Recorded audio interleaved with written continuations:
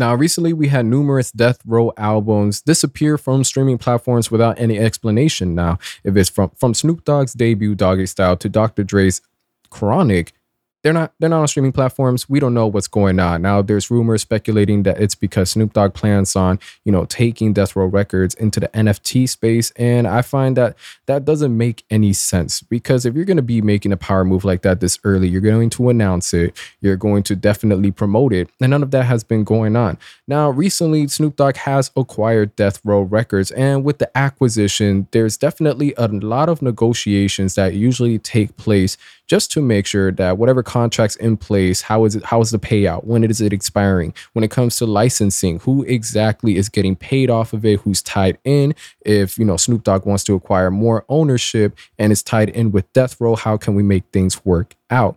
Now, with that being said, Snoop Dogg acknowledged that he's gonna have to negotiate with Tupac's estate as far as some of his albums. We've had the issues earlier with Dr. Dre's attorney saying flat out Death Row Records doesn't own any bit of the Chronic and it belongs 100% to Dr. Dre. Clearly, there's a disconnect there, but most likely Snoop Dogg is, of course, gonna have a discussion with Dr. Dre, however they want to solve it, and find out what route to take.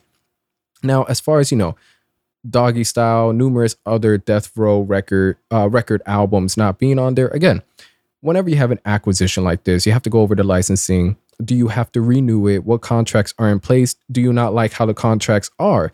And if that's the case, whenever you're renegotiating, you have to take it off streaming platforms. You have to take it off real quick to find out who needs to get paid, who needs to get what cut, what establishment is really going to be on it. Is it going to be 100% ownership? Are we going to be splitting it?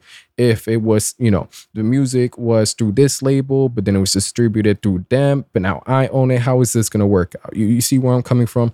Now, again, I don't know the exact details here, and not much has been disclosed, but we know this. We know that Snoop Dogg is aware that there's going to be not issues, but this negotiations and discussions that need to be had with some of the albums that are technically under Death Row Records, but might not be entirely owned or percentage owned, and that if he wants to take Death Row Records into the NFT space under his control with his company, with no backlash, no future legal issues, you need to get these things settled now. Now, I wouldn't be surprised if we eventually see The Chronic and Doggystyle and other numerous Death Row albums come back to streaming platforms. It only makes sense. You're not gonna want to remove them from streaming platforms for one simple reason: money. Yeah, we're not for the sake of just, all right, we're going to move it to NFT, but come on now.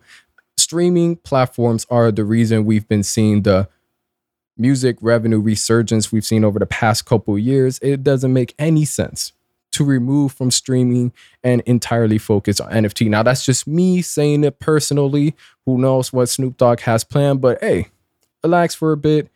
For those of you that, are loving the albums, you could always just download them somewhere else. Depending how you feel, well, maybe I want to pay for the music.